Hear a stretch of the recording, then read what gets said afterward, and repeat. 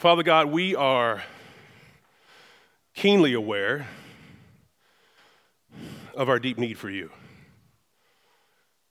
Actually, let me fix that. We have pockets of awareness of our need for you. There are times in our lives where how dependent we are becomes extremely vivid because one of our favorite things, one of our cherished things, something that we hold tightly to, maybe things we shouldn't. Lord God, maybe our bank account gets a little skinny.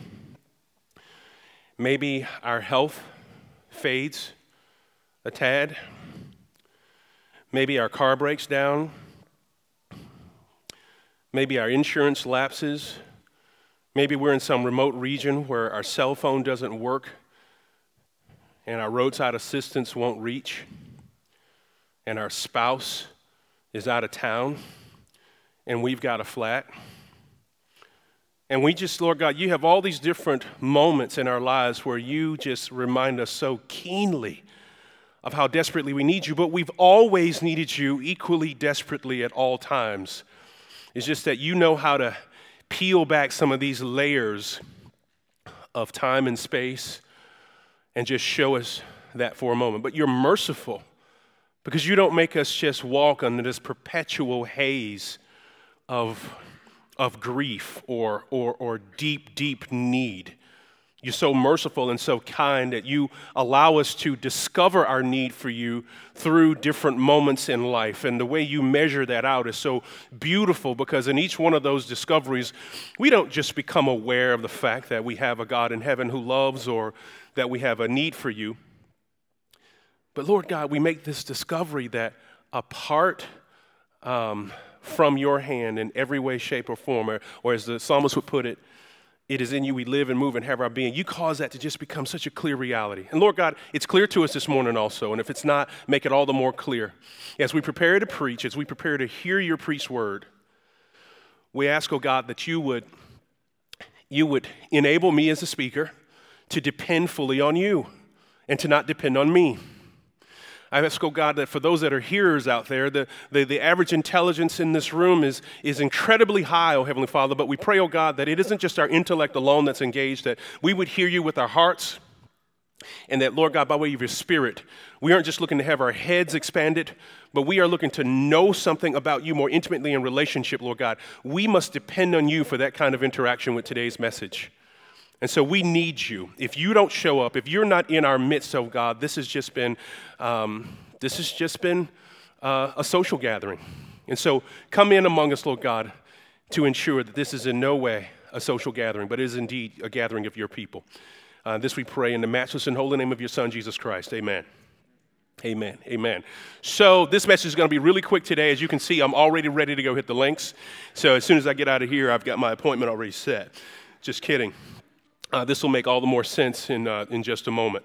So as we closed out last year, you probably felt, hopefully throughout the year, or as long as you've been with us, you felt a lot of pressure, emphasis, highlight, double clicks, bold, underline, and italics placed on the idea of sharing the gospel. Did you not?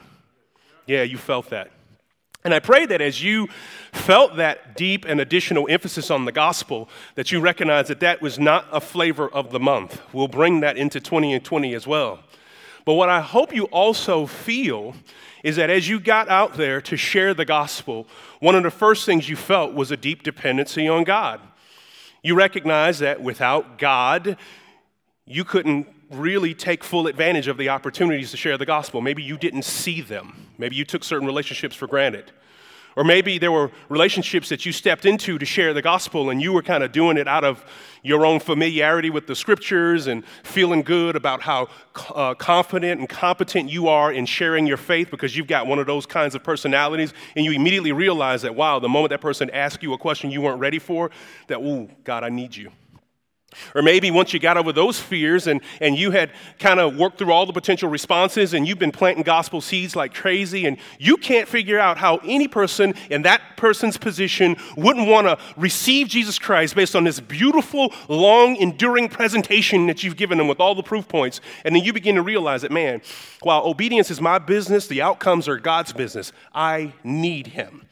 And so I hope that in all of this emphasis on sharing the gospel, you've also kind of seen our own need, that we have collectively seen our own need to depend on God as children.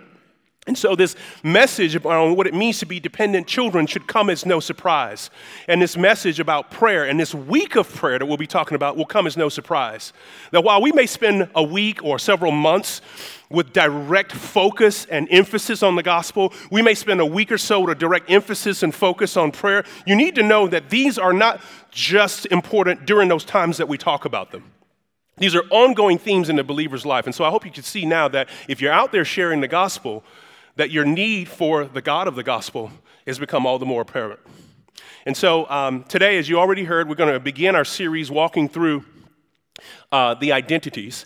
And you know how much I love the old pop quiz, don't you? Why don't we just have one right now? So the 6 identities, let's shout them out. This is full audience participation here. They are generous stewards, responsible siblings, servant leaders, dependent children. Okay, so if this was Family Feud, the right family is killing it, right?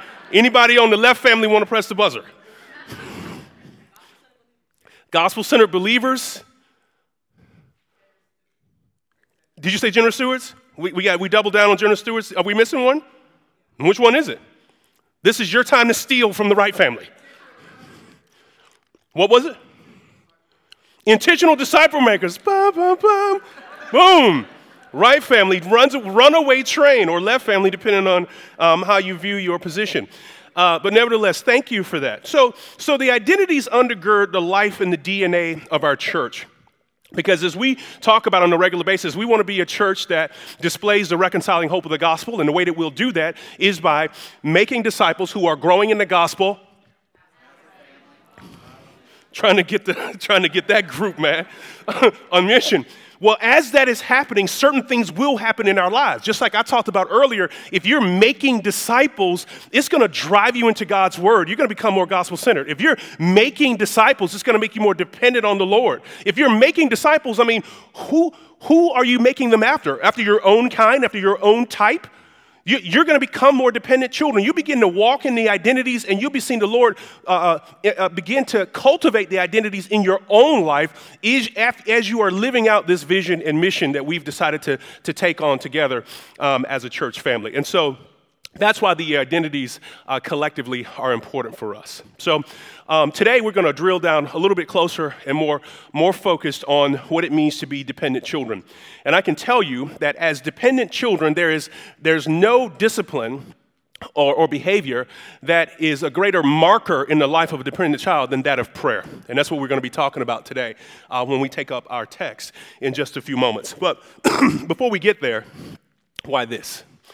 So I was 27 years old the first time I ever touched one of these, 27. So it was almost 20 years ago. And it was not by choice. In the course of my upbringing, this or golf was not one of the recreational options on the menu. There was nobody in my family who played golf. There was no golf course close to our home, so I didn't have a cool crew of friends who worked as caddies or ball boys or whatever you do when you go around to pick up balls at the golf course. Didn't have any of that as part of my experience. I was a full-blown adult working in the business world, and one of my clients, a man by the name of Bill Burris, invited me to play golf. And to play, not just play golf casually, he invited me to participate in a tournament, a full-on tournament. And so I kind of, him being my client, didn't want to displease, but I was pretty candid and open. I was like, hey, man, I don't know how to play the game.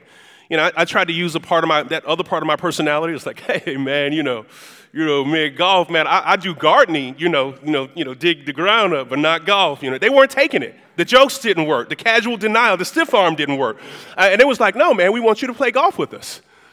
And so I did what any self-respecting person who doesn't know how to play the game does. Once I agreed, I went to the pro shop and I found the freshest golf gear I could. I mean, your boy was dripped, and I mean, I had everything you could possibly imagine. It was all Tiger Woods, woodsy stuff or whatever. I mean, I looked good because if I was going to look like a clown playing, I definitely wasn't going to look like one when I got in the parking lot or after the shot. You know what I mean? And so I went out and got my fresh gear or whatever, came out to the golf course and had no clubs. It was obvious that I was a novice. I didn't have gloves. I didn't have clubs. I think I bought a pair of shoes. The guys told me, don't worry about it. You can use our clubs. So I went out and Bill and this other guy named Randy, we started playing together. And I was like, honestly, I don't know why you guys would want me here. It's like, don't worry about it, Rod. It's a scramble. Now, if you don't know what a scramble is where a group of golfers play together and you simply use the best shot, which means that the weakest guy on the team doesn't necessarily bring the team down. Unless, especially if you got like a stud on the team or whatever. So they don't worry about it. It's a scramble. And so we go out and we play, and it's a full-on 18 holes, right? And so if you're playing slow, that could be like 6 hours. So this is like a full day of just sucking. You know what I mean?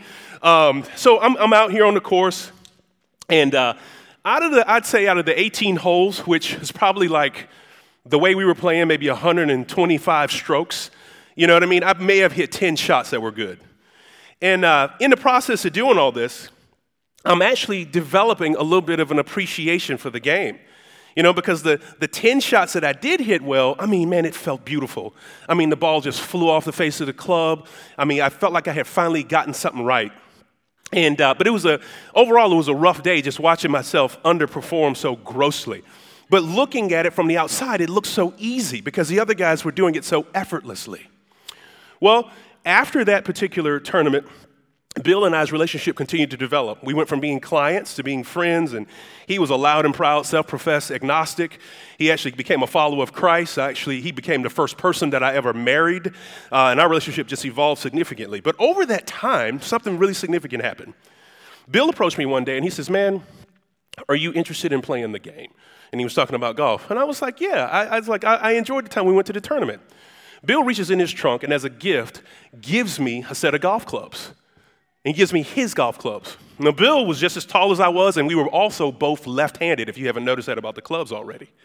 Bill was left-handed. And I didn't know anything about the game, but Bill reached in his bag, or reached in his trunk, and what he gave me was a bag full of Callaways, if anybody knows that. That was complete with, I had 3 wedges, right? I had a gap of sand, right? And I had a lob wedge. He not only gave me a putter, full set of irons, as well as a Big Bertha wedge, which was a Big Bertha driver, which was like the best driver that Callaway made at the time. And so when people saw this gift that I've been given, they were like, dude, do you know what you have in your hands?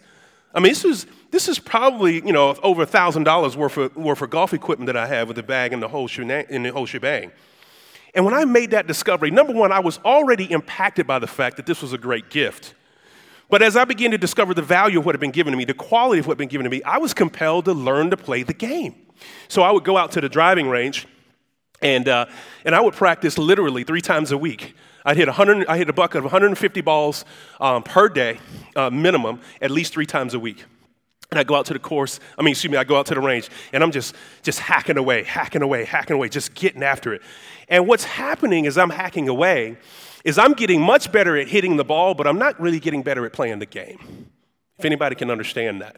It's a completely different thing to learn how to make contact and hit the ball regularly and hit it as hard as you can and to love the way it feels and to love the way it flies. It's completely different doing that on the range and loving what you're doing when you get a chance to repeat the same shot 100 times over than actually going out and playing real time on the course. My wife, beautiful thing that she is, as either an anniversary gift or as a birthday present, got me a coach. And so the coach has me to come out to the course, and I begin playing, and I'm ready to, pick out my favorite club and just really get in there and show him I know what to do. And he was like, no, go get your putter. And I was like, the shortest one? The little one? I was like, everybody knows how to play putt-putt. I want to learn how to play golf. He says, no, go get your putter. And he begins taking me through these lessons where first he wants to change my feet, my hips, and my hands and my stance. And then he only wants me to spend all this time like moving the club like this much. And I'm like, dude, this is not fun. Like, I want to just rear this thing back behind my head, get into it and just like, whang, dig up a little piece of ground, watch the tee flip in the air like this. And then I want to finish like this and do one of them numbers. You know what I mean? Just as the ball is hitting, that's what I want to do. I don't want to do this. And like literally for like lesson upon lesson, he would only allow me to swing the club like this much and like this much.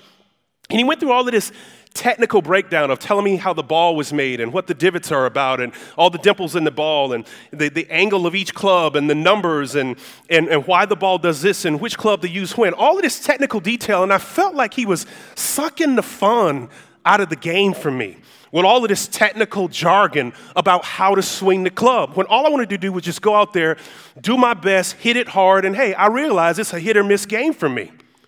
But what I also realized in that moment was that if I really wanted to get good at golf, my game had to grow in multiple dimensions.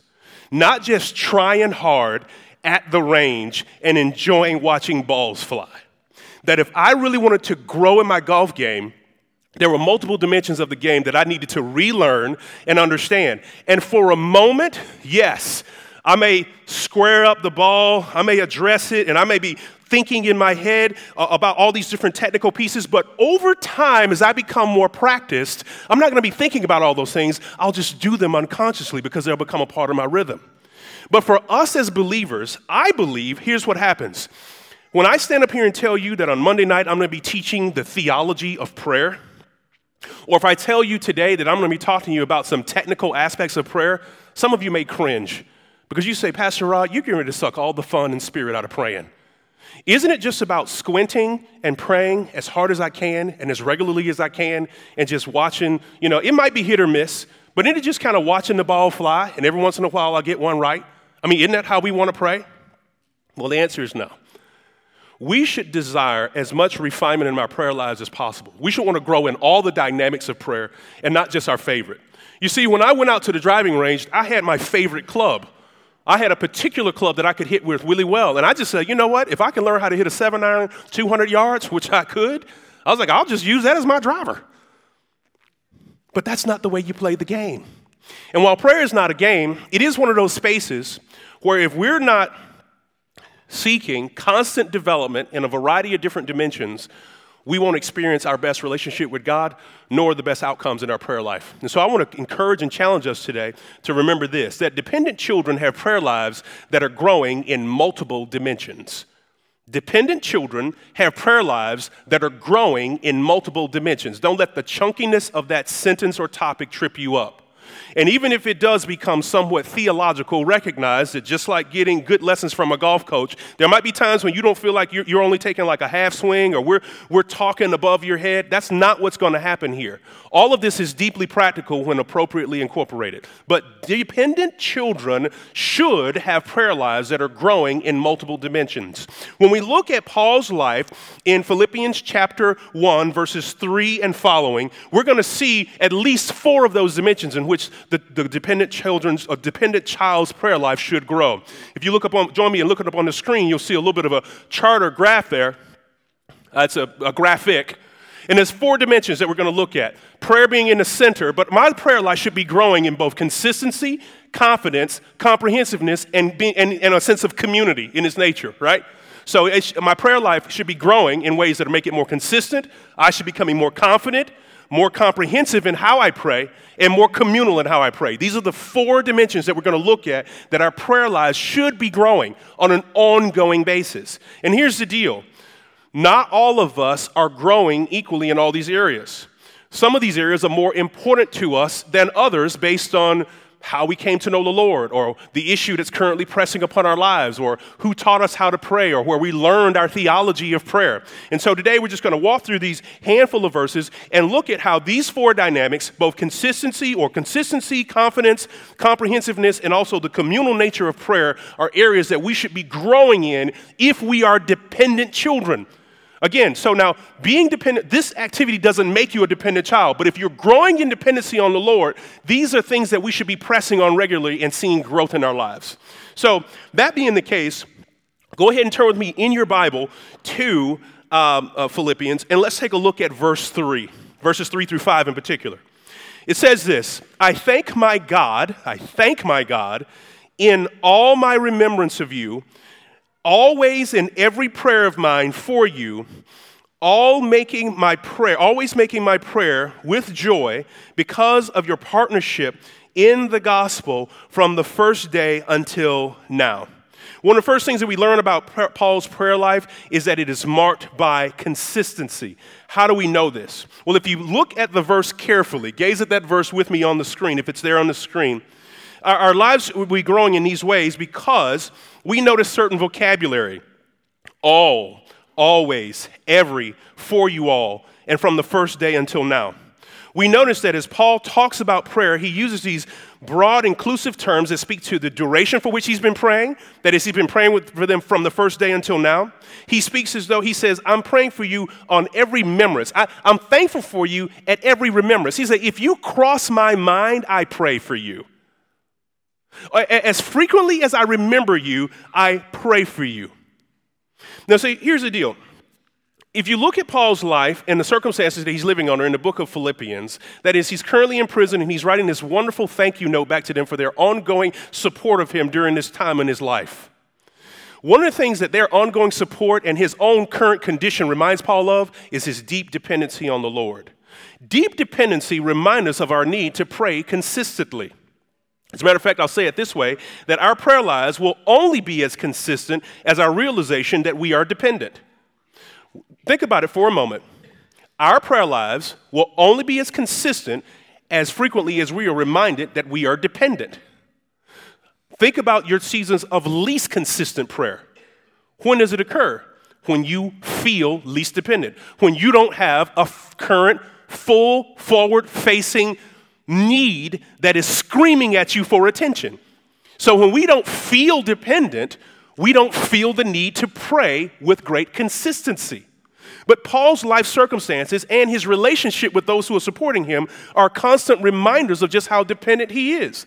In other words, none of the Philippian church's love, affection, sending cakes with nail files or special letters from friends or anything can get him out of prison. You understand? None of their love and affection can get him out. He is totally dependent upon the Lord. And so the Lord uses unique circumstances to remind us of our great dependency on him, but not to cramp our style and mess up our spirit and ruin our day. It's all about raising our understanding of how dependent we are on him. And one of the first behaviors you should call out of us is more consistency in my prayer life. Now, if you are a person who struggles with consistency, I want to just kind of make you aware of something. We are all consistent in certain ways about certain things. And what you'll note is that the areas where we are most consistent in the areas that we place the highest priority. How many people, do not raise your hand on any of these, any of them, but how many of you have like a beauty regiment, right? You come home from work and you have a certain thing that you follow to wash your face. Right? You completely wash your face, you get off all the makeup, you put on some special exfoliating cream, some other type of moisturizer, some other type of firmness cream, some other type of something so when you run, your face don't jiggle, whatever. You got all this other kind of stuff. Then you got this other wrap that you put on, and then you put some cucumbers or some kiwis on your eyes. How many people you got a regimen? And then not only do you have that for the end of the day, but then you got one for in the morning, right? Before you put on all the makeup. How many of you have a fitness regimen? You're going to work out whether you're on vacation. You check beforehand to see if the hotel has your preferred elliptical, to see if they've got free weights or kettlebells. You no matter what you do, if they don't have anything, you'll get outside and run in place and drop down and do burpees or some push-ups because what? Fitness is a priority. For some of you, your children are a priority. You've completely, maybe you don't have anything else in your life that is in order, but your child life is in order. You're going to wake up before the crack of dawn. You're going to make sandwiches. You're going to make bottles. You're going to prep clothes, lay them out on the bed. You're going to make sure everybody is lined up and ready to rock. You may not have anything else in your life. Everything else might be in total disarray. There might be laundry falling on the ceiling fan, just twirling around in your living room. But you're going to make sure that those kids can get off and go to school every day.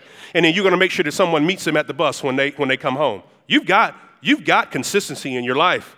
I could go through a variety of these. Some of you, maybe it's a fortnight appointment, right? Perhaps you're failing your classes or you don't have the grade that you so desire, but you will make sure that if the boys want to get on or the girls want to get on and play Fortnite, you're not going to miss that appointment. Maybe it's a sleepover. Maybe I don't care what it is. Maybe it's a weekly gathering with the friends. No matter where it takes place, you guys have just committed that at a certain time every day or at a certain space, you are going to do the following. We all have consistency in our lives, whether we like it or not. And guess what those consistencies follow? They follow priorities. Every consistency in my life, every consistency in your life will follow your priorities. Whatever you place a high premium on naturally calls us to consistency. And so here is my challenge for you. If our consistency naturally follows our priority, then I would ask you to hinge or hook your prayer life to one of those priorities that has greatest consistency in your life. It might feel awkward, like getting your golf swing reconfigured on the front end, but I challenge you, before you do your face beauty regimen in the morning, to go before the Lord and make time for Him in prayer. That before you get all the kids' stuff together, that you would spend some time in prayer. That before you decide to hit the gym, that you go before the Lord in prayer. Just, you put it anywhere. I'm not making any mandates or requirements. I'm just saying that if you have trouble being consistent in your prayer life, look for your priorities, and whoever is getting the greatest consistency, bring your prayer life alongside of that, and you'll experience a beautiful increase in your growth in dependency upon the Lord. When we look at Paul's words here in the passage, we see again, always, in every prayer of mine for you, I'm always making a prayer for you with joy because of our partnership from the first day until now. There's great emotion, there's great frequency, and there's all these things. But does Paul only say this to the Philippian church? No. Does he only show it? No, he also teaches it. 1 Thessalonians chapter 5, verses 16 through 18 says this: "Rejoice always and pray without ceasing. Give thanks in all circumstances, for this is the will of God in Christ Jesus for you." Has anybody else ever hit verse 17 and just had to pump the brakes real hard? How do you pray without ceasing? Like, maybe that's for people in full-time ministry. Maybe that's for nuns and monks. Who can pray without ceasing? I'll tell you who can. People who have made prayer a priority. You see, praying without ceasing isn't about spending time in prayer 24 hours a day, but it's being open to it 24 hours a day. That there's no place where I can go, no circumstances that I can be in, nothing that can fall upon my life, good, bad, happy, sad, exciting, and awesome. There's nothing that isn't an occasion to be in conversation with my God. That's how we pray without ceasing.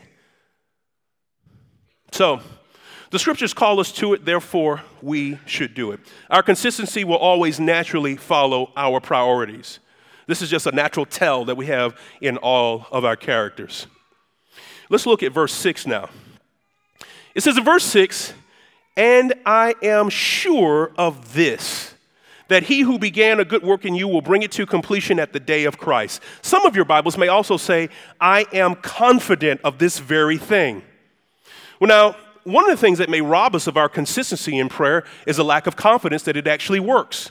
So where does Paul get his confidence in prayer? Where does this confidence come from, right? Where does confidence come from? And what's interesting is, you guys know Amon. Raise your hand if you know Amon, my son. He's not in here. Yeah. You know Amon, my son. All right, you know. All right, if you don't, okay, well, I'll just tell you, I have a son. And his name is Amon. And there's a third line would have been great to have made that rhyme. But anyway, so he's 15. And so we were he's learning how to drive. And so we were in the car one day, and he had been driving, I think it was last summer or something like that. We've been driving around our town a good bit, and I figured, hey, it's time to go on the interstate, I-20. And so he's a relatively confident guy because he'd been driving quite a bit, running various errands and doing things with me in the car. And so we get to the last traffic light leading up to just before you turn on the I-20, and I look over and I see him take his hands off the steering wheel and do this and wipe them on his pants. He was like, man, I don't understand what's going on. I don't understand why my hands are sweating. He was like, I'm not afraid to drive. And I was like, you lack confidence on the highway. And I was like, that's why. I was like, but what you need to know is that I am very familiar with the highway, with the interstate. And I would never take you on the interstate if I didn't think you were ready. You see, my confidence as the father, I extend to him because I'm fully aware of his abilities, and I also know what it takes to drive on the highway. I want you to hear me carefully. This isn't about driving. This is about your prayer life. You see, a lot of times we lack confidence in prayer because we think doing it well is about us being able to say the right things. When in relationship with the Father, the confidence that we pray with doesn't come from our ability, it comes from his ability. You see, as far as he's concerned, I'm all-knowing when it comes to I-20. I'm all-wise. I'm fully experienced. And guess what? I'm all in. It's my car. I pay the note. I pay the insurance. In other words, if you mess up this vehicle, I'm the one who's got to take it on the chin. I'm in the vehicle with you. But above all that, you're my son, and I don't want anything to happen to you. Why would I take you into an area that I felt like was going to do damage to you? Kind of take off the illustration hat for a moment and just think about the Word of God. Where does our confidence in prayer come from? Even if it's a place that we've never been before, it's a place where God has already been. Our confidence in prayer does not come from our capabilities in prayer. Our confidence should come from the one who we are praying to, the one we are in relationship with. You see, confidence comes from consistently transitioning or translating history into the contemporary. Matthew put it this way, or Jesus put it this way. Pray like this in Matthew chapter 6, verses 9 through 10. Pray then like this: Our Father in heaven, hallowed be your name. Your kingdom come, your will be done on earth as it is in heaven. The primal call of prayer is to participate as a translator from what's happening in eternity to what's happening in the contemporary world. Jesus tells us that's what prayer is. Jesus says, you're praying, your Father, your will be done as it is in heaven on earth. Let it be done down here. You see that? Your role, my role as a prayer, as a person of prayer, is not that we are trying to push or negotiate with heaven to produce a certain outcome. We are facilitating heaven's outcome. Now think about the difference between a negotiator and a facilitator. A negotiator tries hard to push their own agenda, and when they see that the other side is not budging, the negotiations break down and you stop trying because you lose confidence. But a translator doesn't quit. A translator recognizes that if I'm not able to translate what heaven is saying to earth, then I need to learn how to speak that language. I need to learn what heaven is doing. You understand? So confidence in prayer comes from this, not just trying harder or being super familiar, but confidence in prayer comes from praying in concert with what the scriptures already teach. Notice how Paul says, I am confident of this very thing, that the good work that the Lord has begun in you, he will complete it or bring it to completion until the day of Christ. Does that make sense to you? So the confidence that Paul prays with comes from him knowing and believing that what God said he will do, he will continue to do. What God promised to do, he will actually follow through on. You see, prayer is God's invite to his children to translate the following. What he has already done, translate for the rest of the world and what that looks like into contemporary reality. Prayer is God's invite to the believer to take what he has promised to do and to show what that looks like in real time. To take what he has called the church to do and be and to follow through on that. But think about these words of Jesus. The Bible says that when we came to know Christ, that he is the author and the finisher of our faith. He's wrote the book. There's no encounter, there's no experience that we will have in walking with Christ that the author and the finisher has not already anticipated. It also tells us that when it comes to all of creation, that he is the Alpha and the Omega. So even when we were living outside of Christ, that there is nothing in creation that falls outside of the prayer view of the Christ. Then the Bible tells us that even when we come into this most unique relationship as his church, he says that he is the head of the body and the firstborn from the dead. In other words, there's nowhere that I can go and not in him have my life, not have my full life, my movement and my being. That there's no space, there is no encounter where I cannot go, where the Lord is not fully wise, fully omnipotent, fully omniscient, fully aware, fully engaged, fully bought in, having died for, having been raised for. In other words, there's no slice of the gospel that does not run through any space of the life where I'm living. And therefore, the call to pray is simply to plug in what God has said about this moment to show the world who our God is and how awesome he is, and to let it be seen through your life. Like, prayer is a huge gift that God gives us. And the purpose and the point of that gift, again, is to let people of the world see our good works and glorify our Father who is in heaven. And part of that great work is to see our lives, to see us pray, to watch us pray, to hear us pray, and to hear the outcomes of those prayers. So I would call you to this, not only be consistent in your prayer life, but to be also confident in your prayer life, because it is a major means of evangelism. Pray out loud, pray for real, pray specifically. Don't gear down your prayers and be afraid that, man, I can't say that because then I'll look crazy if I say that out loud and it doesn't come to pass.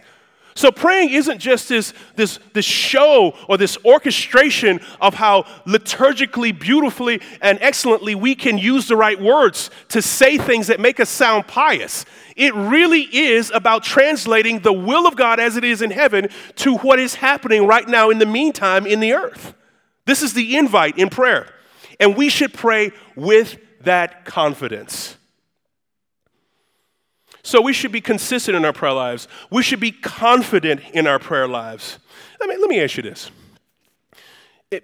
Paul's prayer is that, obviously, that the will of God would be made complete in their lives. How many people have ever driven, lived in, visited, or aware of a city whose traffic system is built on a grid? Yeah? Yes? Yeah, we got some grid folks, right? So Atlanta, if you've ever lived or driven outside of Atlanta, Atlanta's not built on a grid, it's built on spaghetti. Right? Here goes Spaghetti Junction, right? It's like a kaleidoscope or a ball of yarn that's been played with by a cat, right? It's just all this stuff that's just kind of running around. But let me tell you something about a grid. If you live on a grid and somebody says, I want you to go to 19th and Halifax, and you're currently on 1st and Williams, you may have never in your life been to 19th and Halifax, but you know exactly how to get there. Because it's a grid.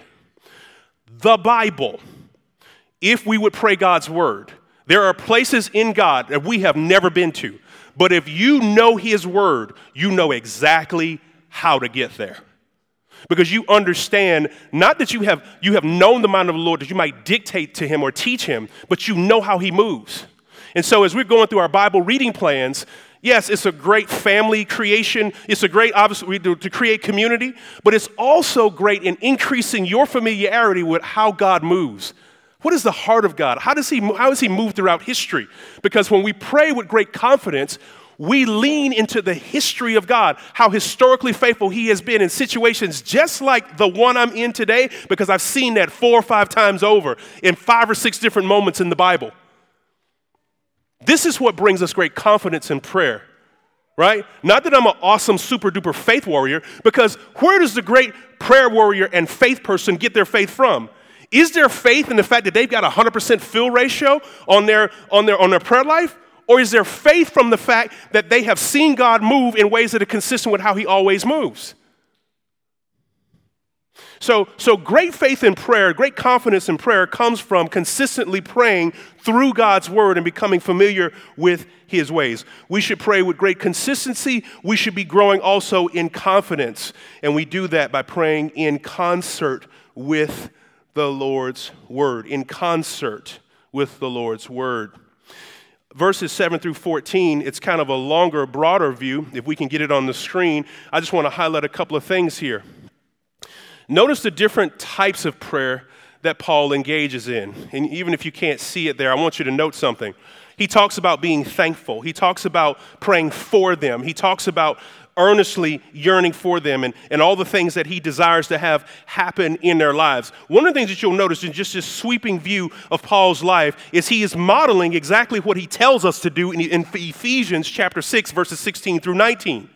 It says, in all circumstances, take up the shield of faith, with which you can extinguish all the flaming darts of the evil one, and take up the helmet of salvation, the sword of the Spirit, which is the word of God, praying at all times in the Spirit with all prayer and supplication. To that end, keep alert with all perseverance, making supplication for all the saints, and also for me, that the words may be given to me in opening my mouth and boldly proclaiming the ministry of the gospel. Notice how the end of the sentence is always something that God's doing anyway. Notice that regardless of where he starts the conversation, hey, pray for me in this regard. But here's what God's doing anyway. God wants the gospel to get out. Pray for me that I would have the right words. He says, pray with all types of prayer, perseverance, supplication. And so the third point is this. Our prayer lives need to not only be consistent and confident, but they also need to be comprehensive. We want to pray with all types of prayer. You heard me mention earlier that when I went out to the driving range, I began to develop an affection for particular clubs because they seemed to work for me. But it left something out of my game to not be able to use all the clubs. I'll be honest with you, there have been times when I have analyzed my own prayer life, and I was like, wow, you are a selfish dude. You are a selfish dude. And how do I come to that analysis? Because if I were to transcribe the things that I'm praying for, all the arrows pointed to me. All the arrows pointed to my family. All the arrows pointed to my career. All the arrows, and if there was an arrow that pointed to you, it was because you played a role in something that was suitable to me, right? And I was like, oh my goodness, look how selfish I am. All I do is I petition the Lord on my own behalf. But I'm not growing in thankfulness. I'm not growing in intercession. I'm not growing in confession. I'm not growing in all the facets of prayer. I should be praying with all kinds of prayer, and I should not be the only object of my prayer. And so I just caution you, I beg you, and I urge you to be comprehensive in your prayer life. I get it. Maybe there's some of us that have found a safe space in praying prayers of great thanksgiving because we feel like if we ask for anything, it might not come to pass and we don't want to be disappointed. So we have just stuck in the gear of thanksgiving.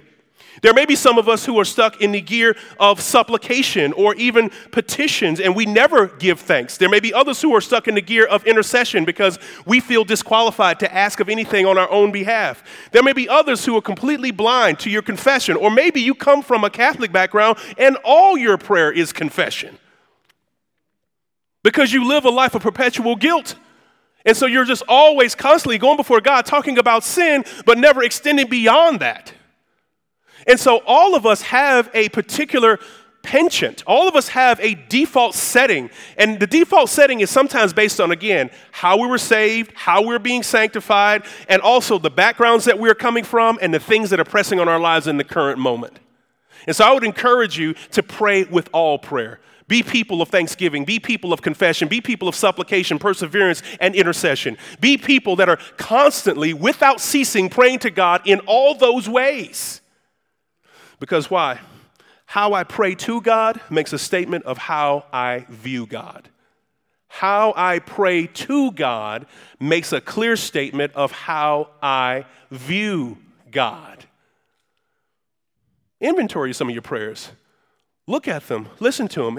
Does it look like God is just a facilitator of your current New Year's resolution? Does it look like God has just become a parachute, an emergency brake, a security blanket, an escape hatch from your most recent sin? Is that all he is?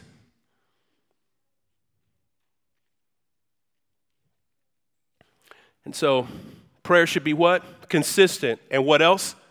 Confident. And it should be what else? Comprehensive. But there's another variable that Paul gives us, and it's found in verses 7 and 8. It says, "It is right for me to feel this way about you all, because I hold you in my heart, for you are all partakers with me of my grace, both in my imprisonment and in the defense and the confirmation of the gospel. For God is my witness, how I yearn for you all with the affection of Christ Jesus. And it is my prayer that your love may abound more and more and in knowledge and in discernment, so that you may approve what is excellent, so that you may be pure and blameless in the day of Christ and be filled with the fruit of righteousness that comes through Jesus Christ, to the glory and the praise of God." I believe, as another note, that our prayer lives should also be communal. Here's a question that I have about this passage. Has anybody paid attention to the fact that Paul's language toward this particular church is so loving, so familiar, so kind? I mean, we'll get in there. There's some doctrine down throughout the text later on, but man, the general tone is super duper relational. You would think he was their local pastor. You would think he was hanging out with them 365 days a week. You would think he sees them 52 times a year. He doesn't. He's away in prison. So how is it possible for a person who is a great distance from these people, and let's do this, with no FaceTime, no cell phone, no U.S. Postal Service, not a fast one, no FedEx, right? No telegraph, right? No smoke signals. In the absence of technology that keeps people, quote unquote, close and have regular and frequent communication, how is it possible that this man has developed this kind of affection for these people from that great a distance?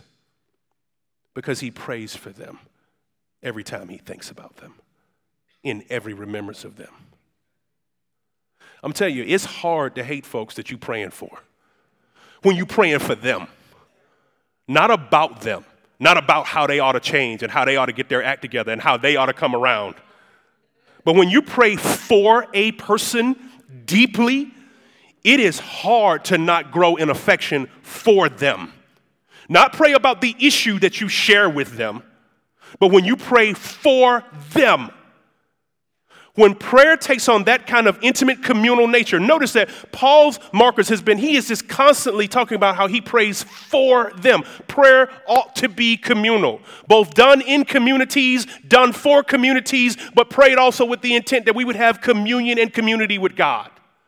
This is how prayer ought to be prayed.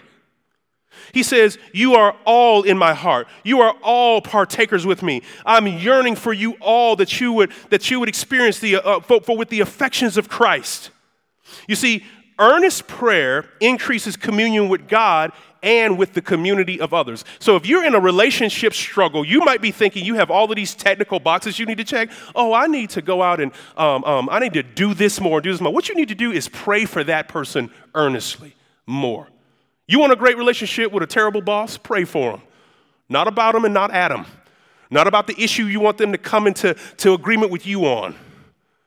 You have a relationship more locally, a marital relationship. You got a friendship. You've got a pastoral relationship. It's either me or Ryan, one of y'all that you don't like, right?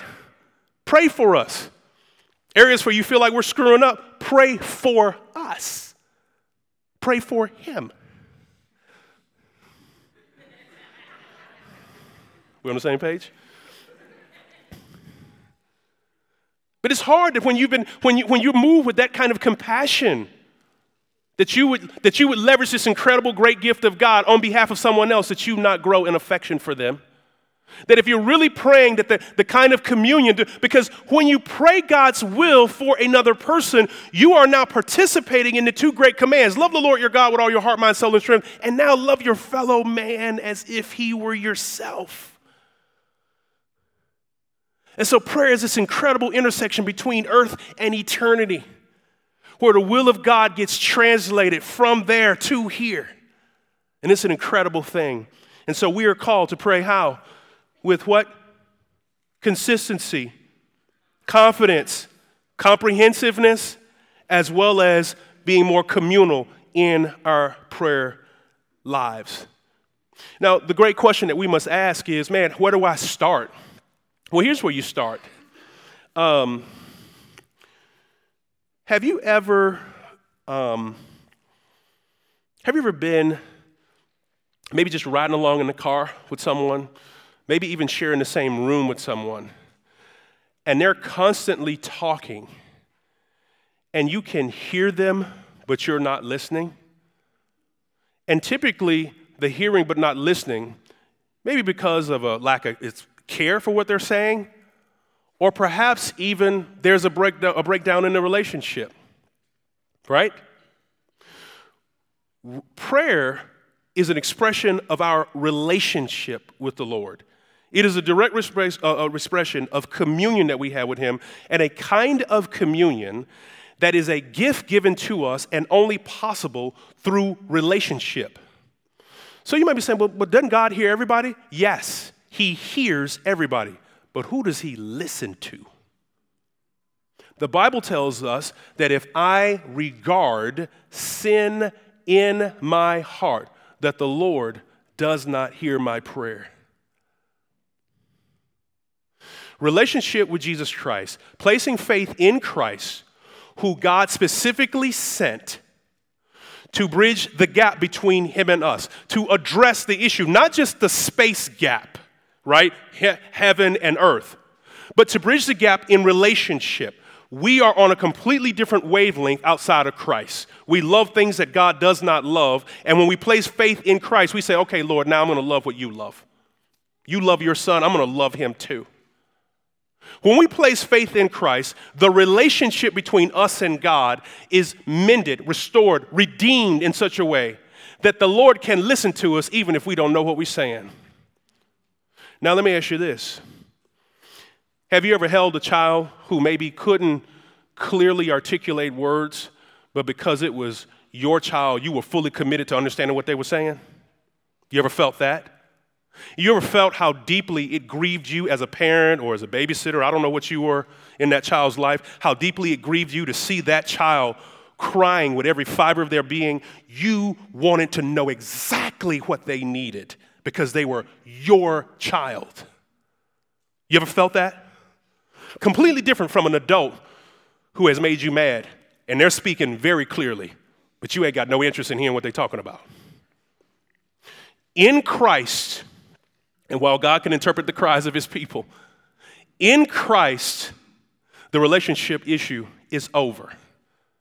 We are given this incredible gift to participate in prayer, not just to cry out to him, but to also become a translator for him. The Lord wants to change the world through his people. And Jesus himself said, when we pray, pray like this: Our Father who art in heaven, hallowed be thy name. Your kingdom come, your will be done on earth as it is in heaven. That's the fundamental request of the person praying.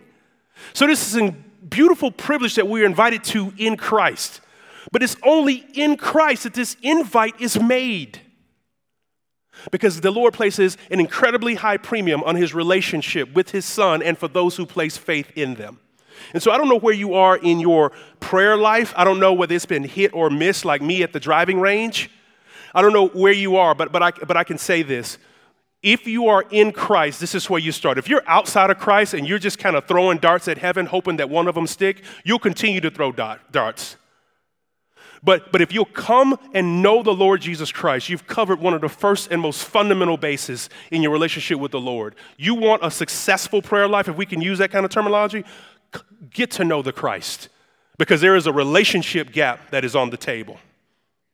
You're already in Christ and you want to change the game in your prayer life, then grow in these dynamics. Be more consistent. Where are the other priorities that you put before prayer or that have a more superior footing in your life than prayer? Bring your prayer life up and above and beyond those things. Be more comprehensive. Don't pray selfish prayers. Be more confident. Rather than just praying your will, bring the things that you want to talk about, but make sure that you understand how to attach them to what God is already doing in history, what he has done in the past and what he wants to do and what he has promised to do. Be more communal. Pray with and for others, not just at them and about them. This is how we grow in our prayer lives. The Lord wants to hear from his children, and guess what? He also wants to answer prayer. He wants to. Now hear this. if God wants to answer prayer, what's happening when prayer is not getting answered? If God wants to. If God wants to answer prayer, there's a couple things that we can think about. Number one, we're not asking, or we're asking amiss, right? We're asking so that whatever we get, we might consume it upon our lust, and it's not for God's glory. Or we're asking for things that are not in line with his will, the historic character and identity of his son. But God wants to answer prayer. If we know that God wants to answer prayer, that he wants to be glorified in this way. He wants to be known. He wants to be seen. He wants to be understood. And he would love to do it through answering prayer, because when we press the right button, when we pray a prayer that God says, I will honor this request, it allows us to know him in a way that we would not have known him prior to the prayer. God wants to answer prayer. So let's pray earnestly. Let's pray consistently. Let's pray without ceasing. Let's pray unfailing. Let's pray with great confidence. If you can't pray on any other confidence than this, God wants to answer my prayer. But remember this too. The Lord's no is just as blessed as his yes. Because his no comes from the heart of a loving Father who understands all potential and possible outcomes of the thing that you're asking about. And he knows the one that produces his greatest glory and your highest good, because he loves you. And he won't violate those two. He loves you deeply, seeks your highest good, and he is committed to his glory. And so if you get a no, go away with great confidence that his love for you is intact like never before, and his glory is still on the table. It's in full view. Let's pray. Father God, we come before you this morning, hearts filled with thanksgiving for the incredible gift of prayer. We also come, Lord God, confessing that there are times in our lives where we prayed with great frustration because we didn't necessarily see you answering the way we thought you should. There are times when we've also prayed, Lord God, with great fear and trepidation because we didn't know whether or not you would actually hear us. We pray with a timidity, no confidence. And so, Lord God, we bring that before you and ask that you would just meet us at the place of our need. We need you deeply. We need you desperately. Prayer is not our own creation. It's not our own orchestration. It's not some wonderful thing that we get to develop. It's not a poetry contest, oh God, where you're only answering the prayers of the person who can put together the most flowery words. And we ask for your forgiveness if we've moved towards you in any of those ways. Our heart's cry before you, oh God, is that we would know you more deeply and beautifully through prayer. That you would grow us as dependent children, that our lives would be marked by it, and that as our lives are marked by great dependency on you, that others would see this walk and this lifestyle of dependency and be compelled to come and know you, that our prayer lives would complement our gospel lives. Lord God, I pray for those in the room whose faith have been broken in many different regards, and ask, oh God, that this, through this message, that your word has planted a fresh seed that will begin to repair faith in you that has fallen, a sense of dependency in you, Lord God, that is broken. Pray, oh God, that for us here in 2020 as we launch out, that, Lord God, this would just be the signature of our lives. Lord God, and we ask this under the authority, and we trust that it's consistent with the character of your Son, Jesus Christ. Amen.